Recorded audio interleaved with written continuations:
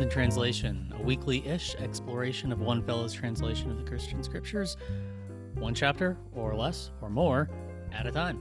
I'm Brandon Rhodes, and across the internet from me is the translator himself, Brandon Johnson. Hi, Brandon. Hey, Brandon. Good to see you this wonderful morning. Yeah, good to see you. And thanks to everybody for joining in on this conversation today. We've got an acceleration of Galatians to get into today. We're going to go through the rest of Galatians chapter 3, where we're going to put a lot of time into some very core ideas that the author of Galatians, Paul, is exploring. We're going to talk about things like faithfulness and fidelity and allegiance instead of just faith or belief. We're going to talk about what's the next one? Instead of curse, blessing, curses. Blessing, cursing. I'll be cursing. And a couple other little subtle things along the way. And to make it all really work, we're going to be kind of walking through a bit of the logic of the text as we go along. This is a very tightly argued, it can feel very esoteric stretch of scripture that we'd like to make sure we're not just talking about these individual words, but helping you see the broader flow of argument that the apostle is making, and what the implications of your Brandon's translation shifts bring to that argument. So we're going to be going through, let's see, verse 6 through the end of the chapter. That's verse 29. So if you want to read through his translation, we've got a link to Brandon's translation in the episode notes if you're listening to us, and on the Facebook or YouTube link if you're watching us. So this is always better if you read through it. You don't have to read the footnotes, but they always help if you want to get extra geeky. So go ahead, hit pause if you need to, and we'll be here.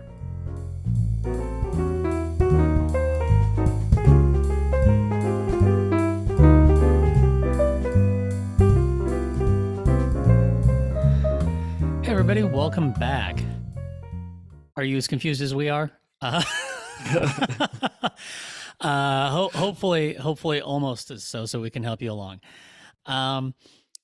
So the argument so far that the situation that Paul has been writing about, has been, hey, there's this church in a town called Galatia that's there's been some controversy over some folks coming in saying, actually, you do need to culturally convert to Judaism to worship the Jewish Messiah, Jesus.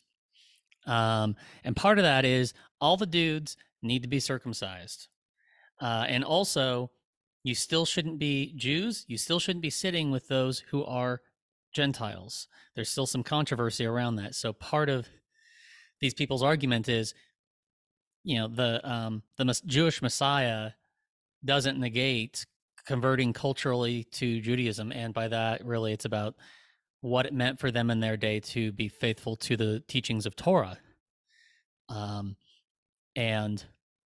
Peter visited, and there was this exchange where Paul was like, you're being full of shit, dude. Stop it. Stop being that. Mm-hmm. And he called him out publicly. Now Paul is really arguing from the story why being grafted into the Jewish story, like what we do with this past as it comes to the new future of God, of Jew and Gentile together, the Messianic age, or whatever you want to call it. He's trying to argue why faithfulness to Jesus, faithfulness to Creator, apart from the terms of Torah, is really all that's necessary. People don't need, the multicultural people of God don't need to convert to a Torah-based culture. Is that what would you add there or change? Yeah.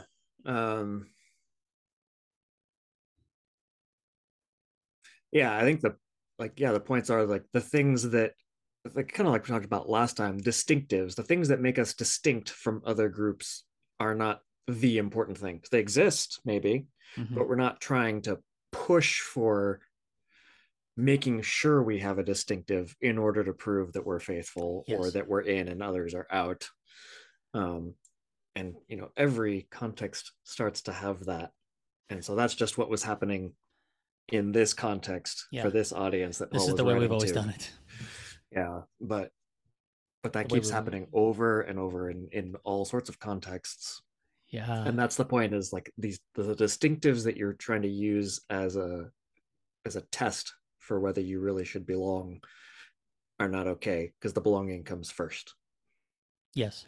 and And the that's been belonging, accomplished by something else, someone yeah. else. Yeah. Yeah. We are grafted into the belonging of Christ in God. Mm-hmm. And then this section really outlines why that's true.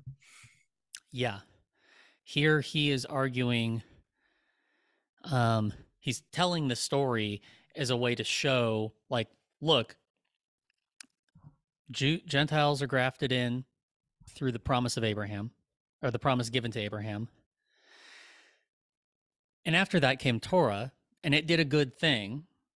And it Mm-hmm. also said, here's the expiration date on this. Here's the here's some of the consequences of it. The thing that's going to hold you will eventually hold you back, but it doesn't mean it has to hold back that prior promise. Mm-hmm. And I would maybe clarify, it's not that it Yeah. expires and is therefore bad after that. Mm-mm. It's more like your relationship to it is supposed to grow, not it's not supposed to stay the same. But it's not that you throw it out. No. Yeah. So And because and Jesus we need, certainly wasn't throwing it out. Jesus is pulling from it a ton. Paul is pulling from it a ton to make their points, to teach their yeah. perspective and wisdom. But it's the relationship to that shifts. Yes. Well said. The and this isn't something, this argument, I mean, the way Paul argues it is novel to Christianity, but it's that adaptiveness to the what can read as a fairly fixed tradition if you're reading Torah. Um, the Jewish people did this. There's very clear teachings about like what you do when you like it. You kind of need a temple. You kind of need a tabernacle to do certain parts of Jewish life, and they had theirs blown to smithereens in what, the 6th century, and maybe even the one prior to that, and then again about a decade and a half after this letter was written, 15 to 20 Mm. years later in 70 AD, the Romans decimated that temple. And the Jewish people figured out, here's how we be faithful to Torah, given that we can't do everything in it. And Mm-hmm. so the various expressions of Judaism to this day all grapple with those kinds of questions. And Mm-hmm. they have contingencies for all kinds of things too. And even the what's that line Jesus says? Wherever two or three are gathered in my Mm-hmm. name, there, I'm with them. Mm-hmm. And it's a riff on a Jewish saying of wherever two or three are gathered studying Torah, there the Shekinah dwells. The presence of God that comes down to the temple is there when you're studying Torah. So Torah became a little traveling temple, Mm-hmm. given that not everybody has access to it. Even if it's been rebuilt, not everybody can get to it. Mm-hmm. So there is precedent. Yeah, and even taking that connection there makes me start thinking about Jeremiah and Ezekiel and all these things that were the shift that becomes from words written on stone to words written on your hearts, the Yeah. shift from Shekinah being present in studying the Torah to the shift being present in the people Yeah. who are one with Christ. Like it, the temple went from the building to the words to the people. Mm-hmm. Yeah. And so the flow of the argument here, to be pretty try to be concise here, is the promise. If you want to get to the promise of the Messiah, liberation, the big turning in history that was given to Abraham, well, that came before the Torah, didn't it?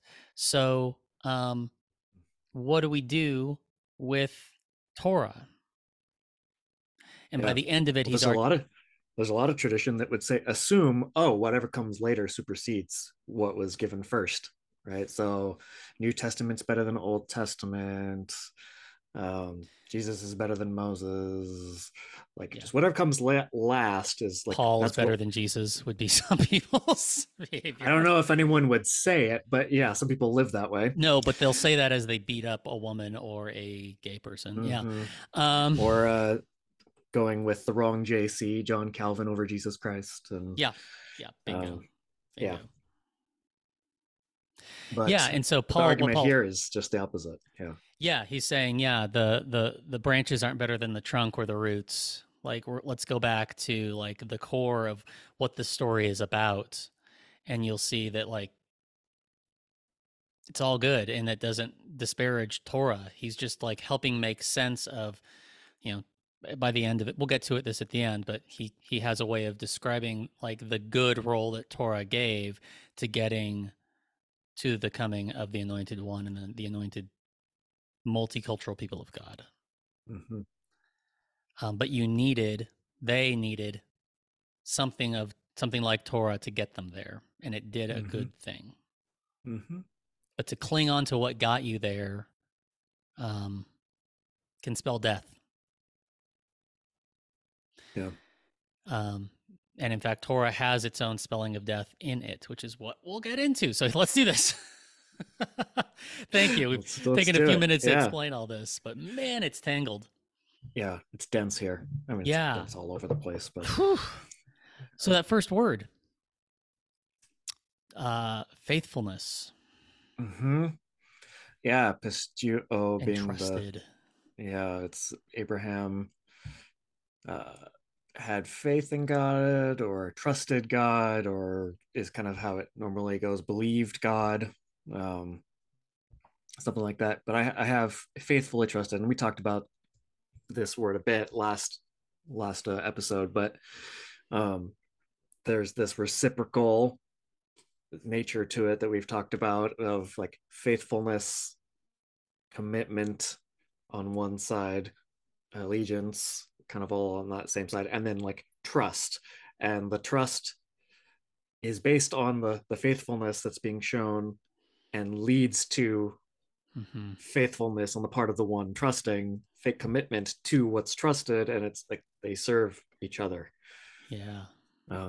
They develop and build each other, and I think both sides of it are in view here for Abraham. It's not just that he believed God, that he trusted God. That is part of what's happening, Mm-hmm. um, but it's that trust led him to live ways appropriate to that trust, led toward commitment to living particular ways that mirrored the one he trusted. Yes. And so that's why I have it here as faithfully trusted. And I've thought about doing something like that throughout, and have just haven't really settled on what my favorite way to deal with it is. But so sometimes I've gone with faithful or commitment or even allegiance, and sometimes I've gone with trust. But here I wanted to make it really clear that I see both in play. Yeah, I appreciate that. Hmm. Yeah, I love how multifaceted some of these words are. Like Mm-hmm. that's one of the gifts of this project, is just being able to um, soak in like, well, let's get all the other flavors. Let's pick out all the other flavors here and see what consequences can develop from that. Mm-hmm.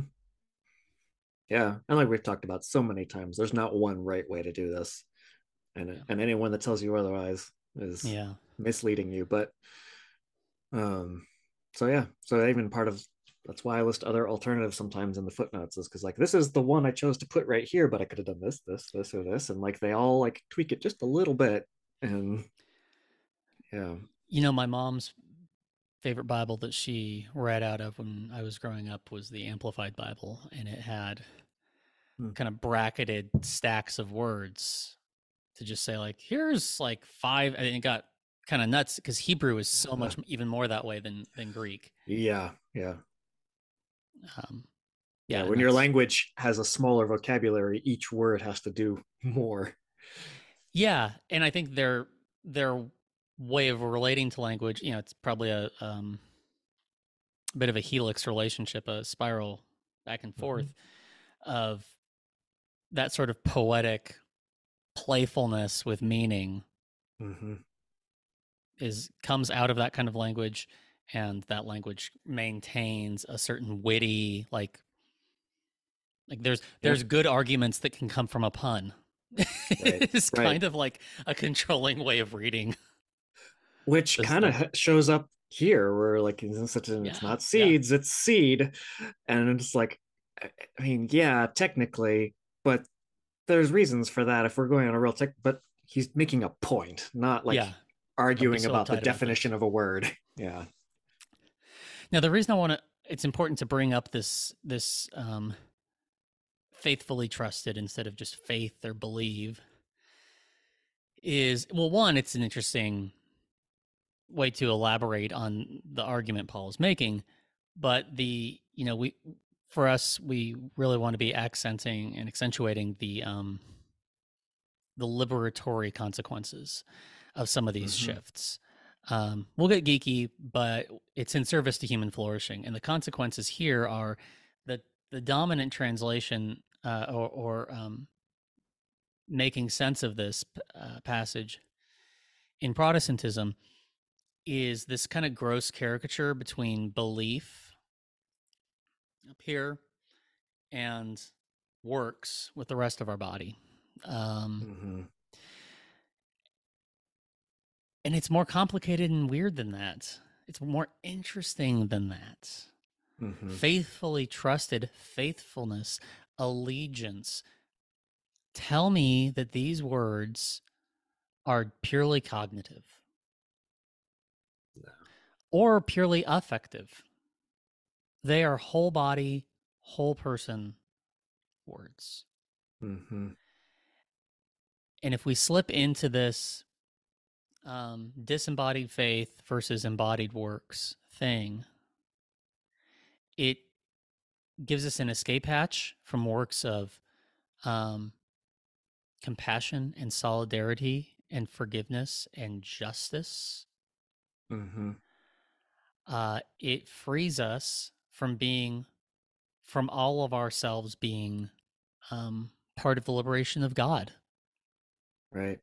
Yeah. Which this verse is an absolutely important point in that, because it gets used for like, because Mm, normally it's righteousness instead of what I have here is justice is the traditional way of doing it, but justice or maybe justness is what it means, the sense mm-hmm. of being aligned with right living and equity, Yeah, for all people. And if it's just Abraham believed the right thing about God, and then it was credited to him that he's all good, like no, like you said, it just kind of gives you a free pass to yeah, like not engage in all the things that are actually faithful to justice. And yeah.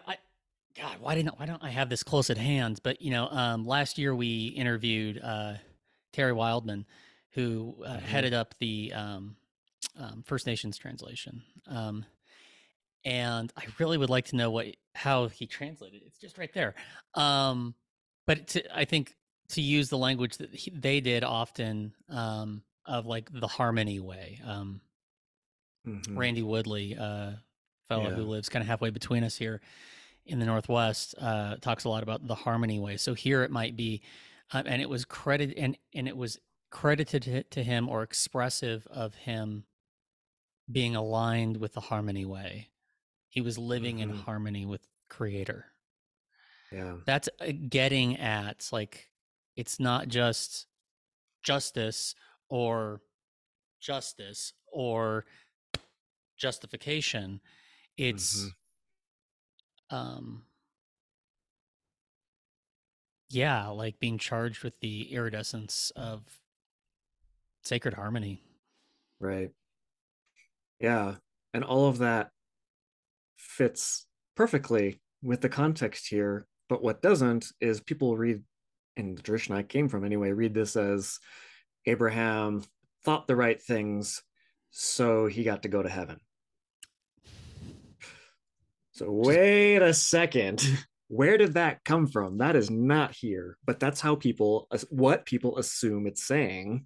yeah, yeah. And it's like, no, no, no, this is about what you see around you right Yeah, now, yeah. not some disembodied existence after you die. Mm-hmm. Wow. The implications of this are just so Yeah. relentless. Um, Mm-hmm.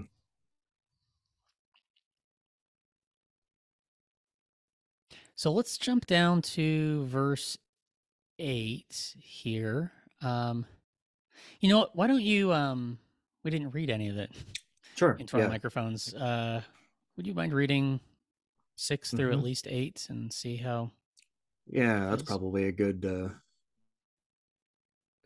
pause place. Okay. Yeah. 6 through 8. Just as Abraham faithfully trusted God, and it oh, there's a typo here. It was. Okay. So I have to fix that. Okay, just as Abraham faithfully trusted God, and it was recorded as a Moses must credit have for written this him. because he had a stutter. Okay. Right. Okay, let's start again. Just as Abraham faithfully trusted God, and it was recorded as a credit for him toward justice, so then know that those who receive the life breath by faithfulness, they are heirs of Abraham. Scripture, expecting that God is making other peoples participants in justice by faithfulness, announced the triumphant message in advance to Abraham. All peoples will be praised as worthy through you. Mm. And there it is.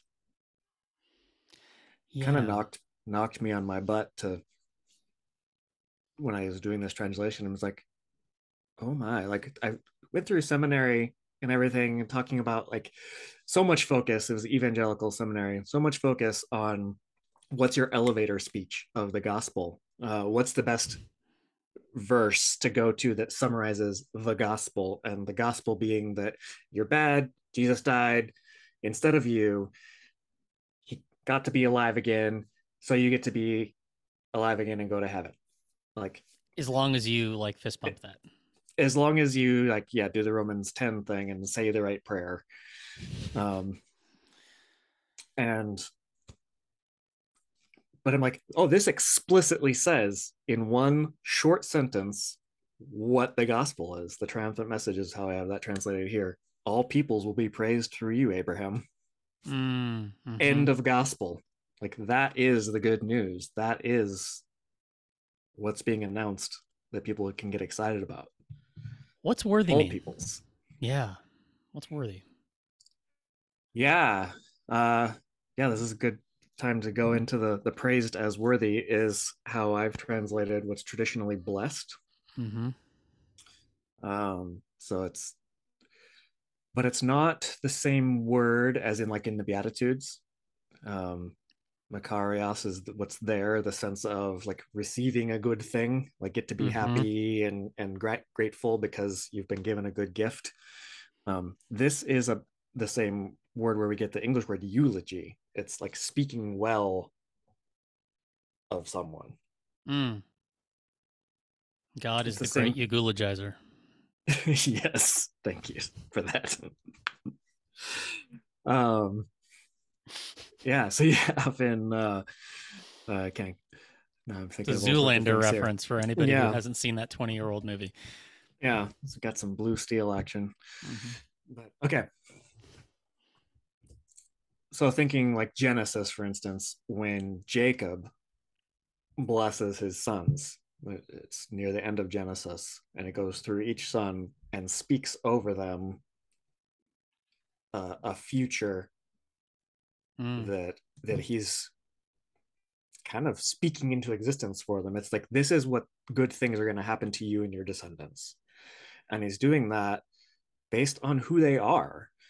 Like, and he doesn't like pull any punches. Like, one of his sons slept with one of his wives and loses his birthright because of it. So like, he's not only saying the positives in that, but he's speaking what's true of what he knows of them and what he sees as where that's going to take them and their family lines. Mm-hmm. And that's what it's talking about here. You good, logia, a word. It's a good, speaking a good word over them. Mm. So all peoples will be spoken well of through you. All peoples will be pronounced a good future because of who they are through you. God will raise a glass to all people Mm-hmm. through you. Yeah, in a way that's praising them, but also kind of predictive of Mm-hmm. what I know of you, which is what's most true is that you're heirs of Abraham. Um, you're heirs of this promise of the world at peace and beauty that I am creating. You're heirs of that world. Mm. That's what I'm speaking over you, and that's the good news. You are worthy Mm. to be participating in that promise. Mm. And there's kind of a contrasting presence in the rest of this passage of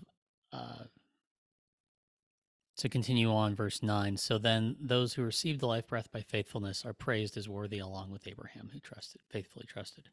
Mm-hmm. For whoever receives life breath by actions from Torah are things like circumcision, Mm-hmm. are subjected to a declaration of impending hardship.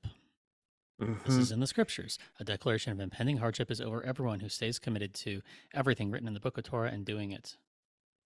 Goes on. Yeah, that's a long phrase that Yeah. has a very Declaration different of flavor impending than it's hardship. usually just curse. Yeah. Yeah. Subjected to a curse. Mm-hmm. And yeah, it's become that word has taken a weird turn in Yeah, English, yeah, yeah, curse. It's become like magic, so, or like superstition of like, you found the cursed treasure that some pirate king put a curse on, and now that you've yeah, found it and took it, like bad things start happening to you because this like magic spell was put on it, yeah. This and now you've monkey got the paw. spell on you, Yeah. right? And it's like, that is not in this at all. There is no sense of what this word means in any way. It's literally just the opposite of the eulogia, the eulogy that being praised as worthy. It's a, hey, I see that what you're doing does not fit with this. It's going to lead to negative outcomes for you and all the people around you, and it's going to cause hardship. So like, if you're not following the ways that lead to goodness, you're following the ways that lead to harm, Mm-hmm. and that's going to cause hardship. It's Yeah. really all it means. And like, the little bit of where that has stayed in English is like cursing, like f you, like, Mm-hmm. I'm cursing you, I'm hoping bad things for you, go to hell. Like, that's cursing, and it's the closest sense to what it's saying here. Mm-hmm. um Not magic spells. Yeah. And so Yeah. like, because people think of like these magic levels of meaning, I just take the word curse out and kind of define it instead. So Yeah. It's also used again by the kind of dominant Protestant world, and I think the other side of the Tiber as well and beyond. You know, the land is cursed in the earliest stories because of humanity's rebellion or whatever. we're seeing that playing out in real Yeah, time. yeah, yeah.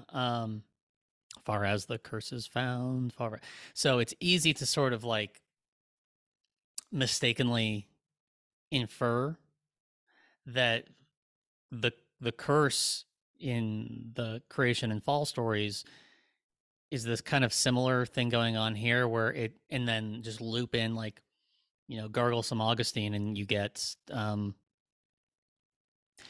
sense of original sin. Like, see, we're all effed. We're all under God's F all Yeah, of you. but it's not God making it happen, like he put a No. spell on it. It's saying, look at the choices you're making. This is where it's leading. Yeah, it's not a curse of punishment. It's a curse of um, natural consequence parenting, I suppose. And in this Mm-hmm. case, in what's it called? Deuteronomy.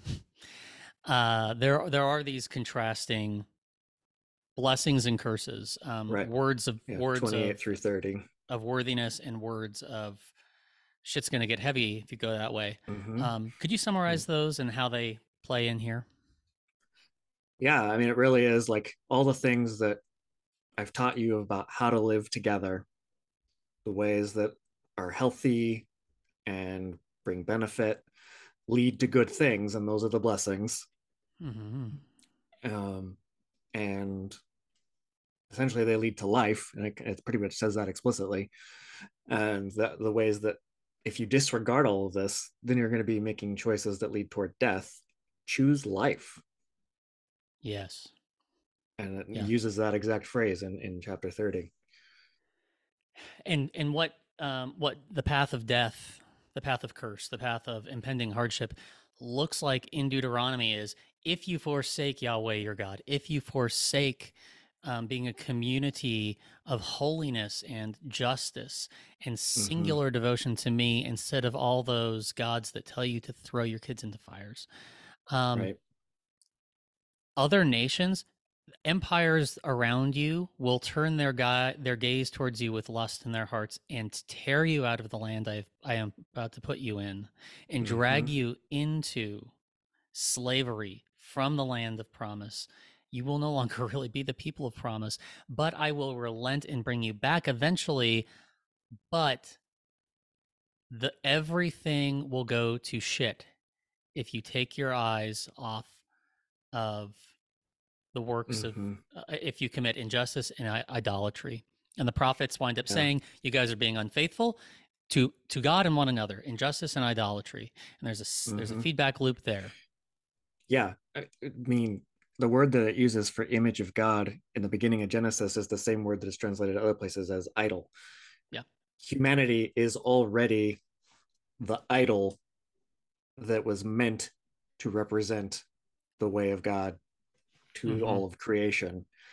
And if we're not being true humanists and valuing Yes. Yes. each other as full as images of the divine and treating each other as equals in cooperation and collaboration and helping each other out, and instead of living in competition because we've set some other thing as more important, then Mm. that's idolatry. And we're saying that my receiving this thing, that whether it's power or money or belongings or status or whatever it is, that's more important than the person next to me, that's idolatry, and that leads towards death. Mm. Mm-hmm. So the place where this all fits into Paul's argument here is it makes what he's arguing about very specific. I mean, it's clear he's arguing about very Jewish questions, very Hebraic Mm-hmm. questions. And Yeah. the problem of that day was we are living under the curse. A curse of exile, a curse of excommunication in some way, and we don't know that we're in God's good graces anymore. So how do we Mm-hmm. figure out how to do and be that? We're going to be Mm-hmm. really sticklers for Torah faithfulness. And so Yeah. that's, of There's a course, how we're going to. logic to it. There There's a is. total logic to it. Yep. And so, how can Messiah come back? How can all of the promises be brought in? How can Israel be vindicated above the nations? Well, we need the forgiveness of sins, the sins that got us into exile, the sins that led to this impending hardship, the hardship we've been in for more time than we haven't. Mm-hmm. Um, so if the Christian sect of Judaism at this point, however you want to call that, is arguing that the Messiah has come, well, what about Torah? What about the impending hardship? Like, if you don't graft in this way, you're going to stay in under the impending hardship. There's some sense of that argument. You're going to miss out on the age of promise here. Yeah. Part of it's because you can't actually be faithful to every piece of Torah. One, there's conflicting things in it. And it makes it the point. It makes Torah itself an idol rather than, because it summarizes, we've talked about this before, several times throughout the Christian Testament, that the summary of Torah is love your neighbor as yourself. Mm-hmm. Do unto others as you would have them do unto you. And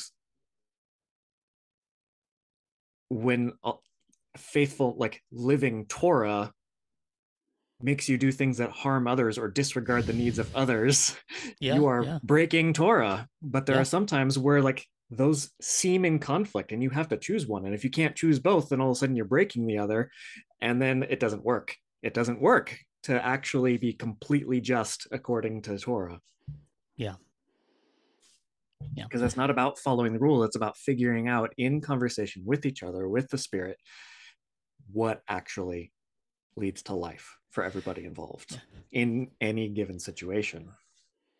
So by bringing this more Hebraic understanding to the center here, the argument that Paul is advancing is, let's see, I don't know if you have to flip to the next page. Yeah, scroll down here. Christ, there it is, 13. Christ purchased us from Torah's declaration of impending hardship, becoming for us a declaration of impending hardship. Since this is in scriptures, everyone who is hanged on wood is under that.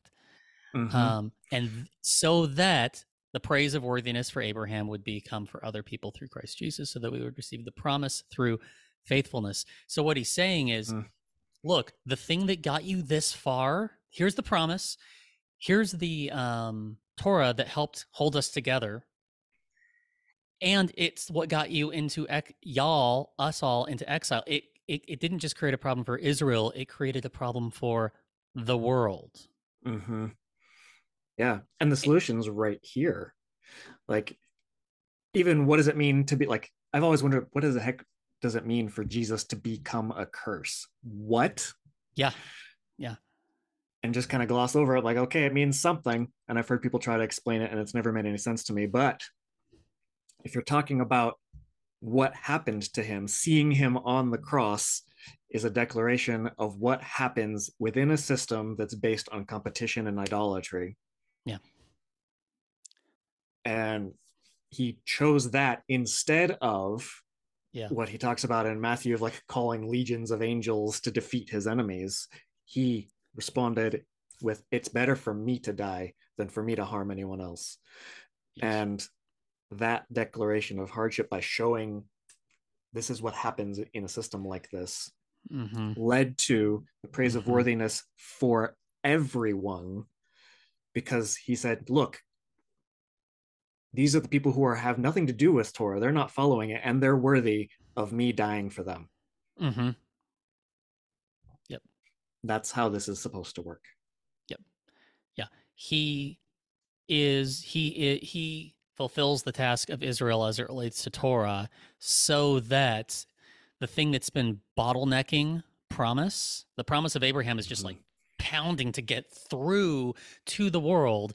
And in the crucifixion, Christ takes on that he dies, he's publicly executed by the state, by an empire. So he takes on the declaration of an impending hardship from Torah so that the promise can go through.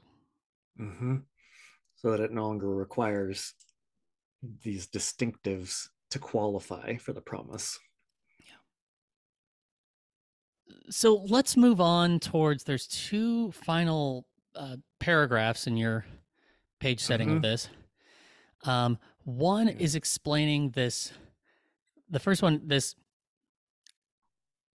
I guess, more arcane um, argument here. He's taking some time to show how Christ is the can be the bearer of Abraham's promise as the seed, and how does the Torah get to the, it's important, and it's not necessary to understand this final paragraph. You don't have to have a meticulous understanding of it.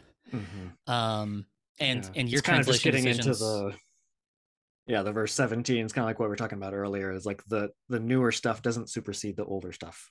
Yeah, and Yeah. including transcend, as Father Richard Rohr says. Um, hmm. Lost my train of thought there. Yeah. um, so yeah, the final paragraph is really, I think, where we can it summarizes everything that's been argued so far, especially that final verse. So could you just read Mm-hmm. all of 23 through 29 for us? Sure. Thank you.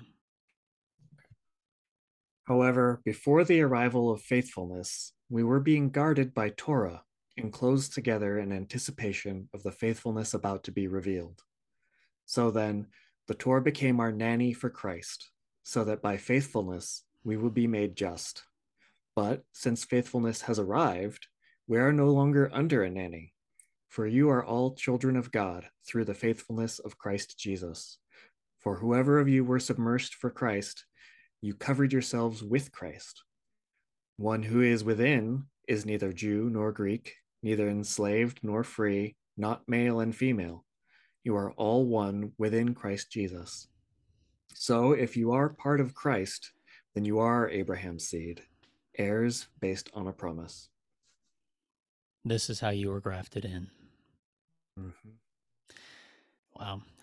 So right there towards the beginning, Torah became our nanny for the Messiah, for Christ, so that Mm-hmm. by faithfulness, like Abraham who came before, we would be made just, be aligned with harmony. Mm-hmm. It was meant to protect us and guide us, Yeah. um, keeping us safe Yeah. until we could be mature enough to take care of, do things for ourselves in the way of Christ. Mm-hmm. Yeah. It's not just babysitting. The word there is pedagogue. It is, which is Yeah. where we Teacher, like instructor. pedagogy is, yeah, you teacher instructor.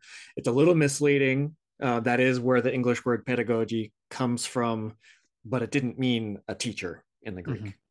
Hmm. Um, so there was teaching involved in the role of a pedagogue, but it was more about being the guardian, the caretaker, the one who got the kid where they were supposed to be at the right time, and receiving their lessons if they had lessons. But um, it's really taking a parental role, caregiving role, nanny Mm-hmm. role, Mm-hmm. um, not like tutor, like I'm teaching you to read math or Yeah. that kind Yeah. of, yeah, yeah.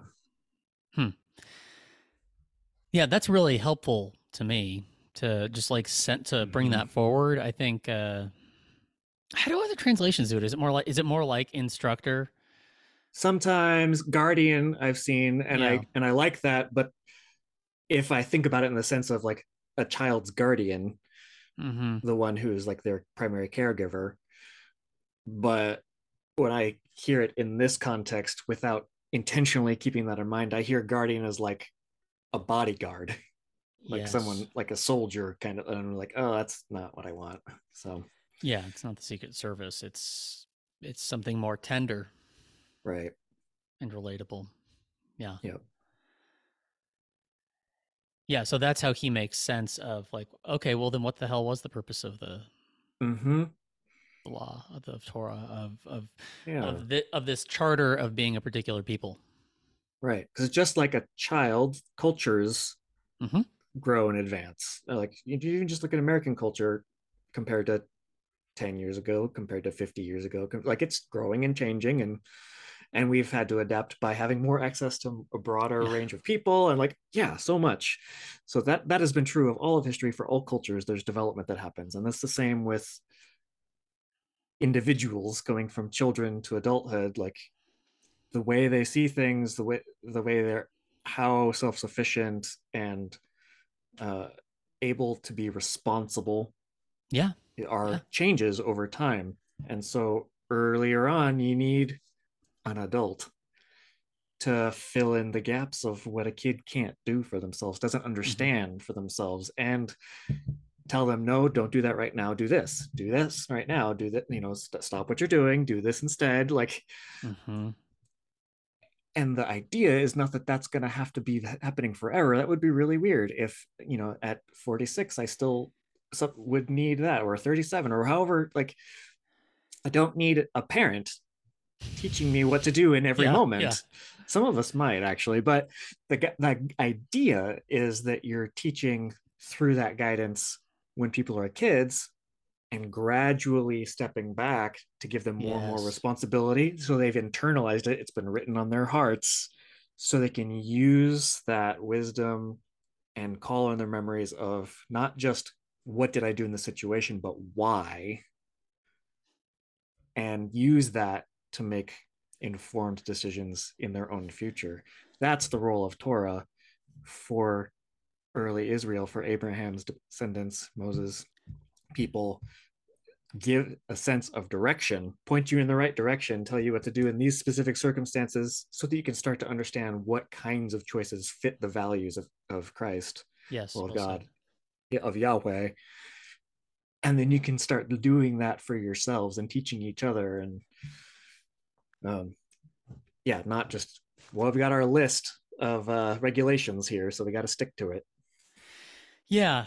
And that basic logic of these things that provide distinction that can take care of you in some way, like this is the best case scenario. And Mm-hmm. even then it has this like minority report within it of, but it put us in exile. Right. It had its own, it put us in Yeah. timeout. Right. Well, because there's like layers of growing into like maturity and Yes. developing, and wisdom, and ethics and morality, and not following the rules Hmm. is a problem when it means that you're behaving badly, right? When you're hurting people, when you're breaking stuff, when you're just like taking stuff, being selfish and not sharing, like all the Yeah. things that like we teach kids, hey, stop that. Yeah. Yeah. You give them rules to help them learn appropriate behavior. And you should be also talking about why, so they Yeah. can understand it, internalize it, Yes. and get to the other side where you don't need the rules again, but not so you can do whatever the F you want. Hmm. It's because you instinctively, intuitively know how to get to life giving things, because you used to have the rules that you had to be more strictly adherent to. Mm. And it's really hard for people who are still on the like, I really need rules in order to behave well. It's, if you start talking about, stop, let go of the rules aren't what's important, they get scared because they just imagine going backwards, back to doing whatever the F I want, and just like kicking people around. Yeah. So this doesn't make sense. Yeah. Our commitments do not define us. Yeah. So this is really a very mature way of approaching Yes. things. And Paul is trying to push the church into more maturity. It's like, don't disregard the rules so that you can do whatever you feel like, but the rules are not the thing. It's how we treat each other and the kind of world that we're building together that is the thing. Yeah. That's what God has been doing since the beginning. Hmm. Let's Hmm. get there and stop Yeah. using the rules as gatekeeping. Bingo. Bingo. And things. So look at this last stretch here in verse 28. One who is within Christ Jesus is neither Jew nor Greek, neither enslaved nor free, neither male and female. You're all one within Christ Jesus. Uh, Look at these pairings that he's giving. I Mm-hmm. think there's a bit of thoughtfulness to it because he's been spending the whole time talking about. So all three of them are distinctions. Mm-hmm. First one is one that came from God. Kind of. ish. Like there's yeah, I mean, ish. it's just family Yeah, lineage, really, yeah. is all it is. There's yeah. It's one that clearly is the crisis that he's trying to resolve here, and say Yeah. But notice cultural. it's not even Gentile, it's Greek specifically. It's just an example. That's funny. That's funny. It's a good point. Yeah. Uh, so he's saying like, okay, I've explained to you how within our own story there's space for moving beyond that, Mm-hmm. as the kind of like next chapter in the story. This transgression of a boundary, like we've made these distinctions are not going to be decisive, nor are they going to be divisive. Mm-hmm. And he's showing that from something that they believed came from God. The next one he Right. lists, enslaved people versus not enslaved people, is pretty clearly it was how the world worked. It's what built, it's what made the economy run, and it's fucking heinous. It's Mm-hmm. evil. And he's Yep. and he's saying, and that division is or distinction will not be a division or a defining thing of anyone. And even something that is not just from God or made by humans and bad, but Mm-hmm. something as neutral, or I guess in Genesis it would be good, but being Yeah. made typically male or typically female, even that is a distinction that will not be decisive or a division. So any to get a little Mm-hmm. preachy here, anyone who believes that those distinctions are worthy of excommunicating and harming and exiling and othering and scapegoating people Mm-hmm. because they transgress what they think are fixed categories, this distinction will not be decisive or divisive among you who are in Christ. Mm-hmm. If you let even something as close to yourself as your own body be something that exiles another person, you're not being an heir according to the promise. Right. That's not where this thing's going. Mm-hmm. Yeah. These this isn't saying that these distinctions don't exist. Like No. people are either Jewish or they're Greek or whatever else they might be. I'm half Puerto Rican and whatever. Yep. And people just are enslaved or they're not. That's the situation they're in. Mm-hmm. Mm-hmm. People have their gender, their sex, that's part of their experience, but none of those things define their value, whether or not they belong, how much they belong, whether they're part of the promise or not. Like none of that. It's not a condition for participating in Yeah, cosmic harmony through Christ. you're all one in Christ Jesus, Yes. and there's no room for divisions within Christ. Mm-hmm. um, there are different parts, sure, like my hand is not my foot. That's just a fact. It's not a value judgment. Mm-hmm. But if I tried to pretend, like he says in First Corinthians, like that I don't need you because I'm a different part of the body, like no, you're all part of Christ. Mm. Mm. Down even to, like you were saying, like even our physical body, the male and female part. And if you notice, I translated it this way because this is what the Greek does. It's Jew nor Greek, enslaved nor free, but then it switches the word and it's male and female. And I don't know for sure. There's nothing, but that's not normal for it to switch like that in Yeah. Greek lists. Yeah. It's very unusual. So it seems like it has to be intentional. Mm-hmm. And I think it's a reference back to Genesis 1. Um, In the image Male of and God, he female, created God them. God created them. Yeah. And uh reading some Wilda Gaffney, who we probably have mentioned before because she's incredible.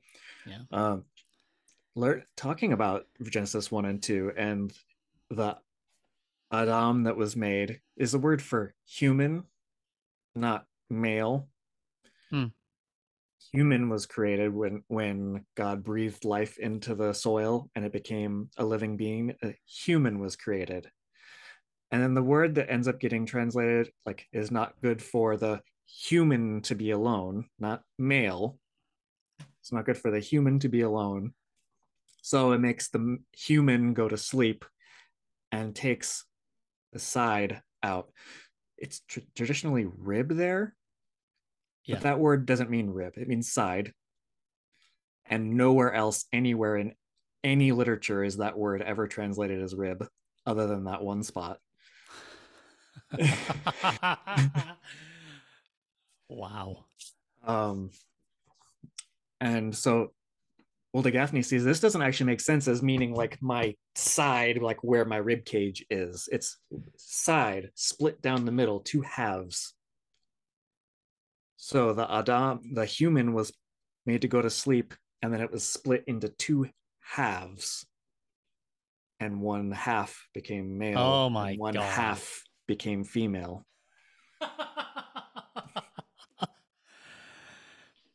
And so it's And almost like, so, yeah, go. so it's saying that even the original created state isn't male and female. Yeah. It's Yeah. one humanity, Yeah. not male, just humanity without gender in Genesis 2, that was then like made distinction to be male and female after that. Yeah. It provided continuity. But the Mm-hmm. first Earth creature was But the androgyne. right, it was a unity, Yeah. Yeah. and that's the core intended state of humanity, is unity. Mm. It's almost like there's a parallel there of um the androgyne to the male and female, and Abraham giving the promise, and Torah. Like, here's this thing that helps keep the thing flowing and going. Um, this distinctivizing work of God. Um, and even then, it's not going to keep us back from being able to, like, the root of our belonging goes back to the androgyne. It goes back to Abraham by way of Christ. Mm-hmm. There's a parallel there. Yeah. That's amazing. Yeah. And so the whole thing comes together in that final verse. So if you are part of Christ, then you are Abraham's seed, heirs based on a promise. Mm-hmm. Being part of Christ leads towards the blessing, towards the praise as worthy, the being spoken well of, receiving the promise of unity and goodness for everyone. And we only get this story because of Torah. We only get Mm-hmm. Abraham. We only get male and female story. We only get the promise. We only get the anointed one Mm-hmm. Well, because a good of the thing. sacred text. Yeah. And It's a here's how necessary part of the story. yeah, Paul's arguments, it's up to you whether you find it persuasive, is that Torah has within itself the ingredients of what comes after it. It was always meant to be penultimate, not Mm-hmm. ultimate or final or permanent. Yeah. But in a way that's not successionist. That's not Yes. like the Yeah. church got it, but Israel failed. It's no. Mm-hmm. This has Mm-hmm. been the promise to Abraham all along, all along. And Yeah. frankly, the writings and articles that I read and speakers that I hear and individuals that I know personally who are Jewish tend to get this better Yeah. than a lot of the Christians that I encounter. Yeah. This is not about like the church is the new Israel and Israel lost their chance. No. Absolutely not. No. We are grafted into Israel's story as Gentiles. Mm-hmm. And we can be grateful for that, but we're not the natural heirs. No. No. And so to disparage Israel's story is to disparage our own belonging, Mm-hmm. or the thing, the proof of our belonging. And anytime Christianity tries to pull itself away from being the work of God and grafting us into Israel, we fall apart. We it in ways that are I mean, fundamentally include anti-Semitism, but it's not certainly limited to that. Like, it could Mm-hmm. just spiral. And Mm-hmm. so I am grateful to be grafted. Mm-hmm. I am in Abraham with you. In In Abraham with Christ. you. I think that's where we should wrap this up today. Yeah. Um, thank you, everybody, for listening to this episode as we made our way through some super geeky scripture. The easiest way to support Found in Translation is to leave us a rating or a review in whatever website or app you're using. That makes it easier for more people to discover this conversation and this community. The second best way to support the show is to become a sponsor. You can do that for just $5 a month. There's a link in the show notes for it. And when you do that, you get comment access on the Translations Google Doc and the satisfaction that you are supporting exceptionally nerdy, independent media.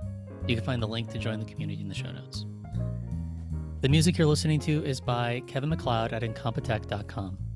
Found in Translation was produced by Perry FM on unceded Chinook land. Goodbye, Brandon. Bye, Brandon. Bye, everybody.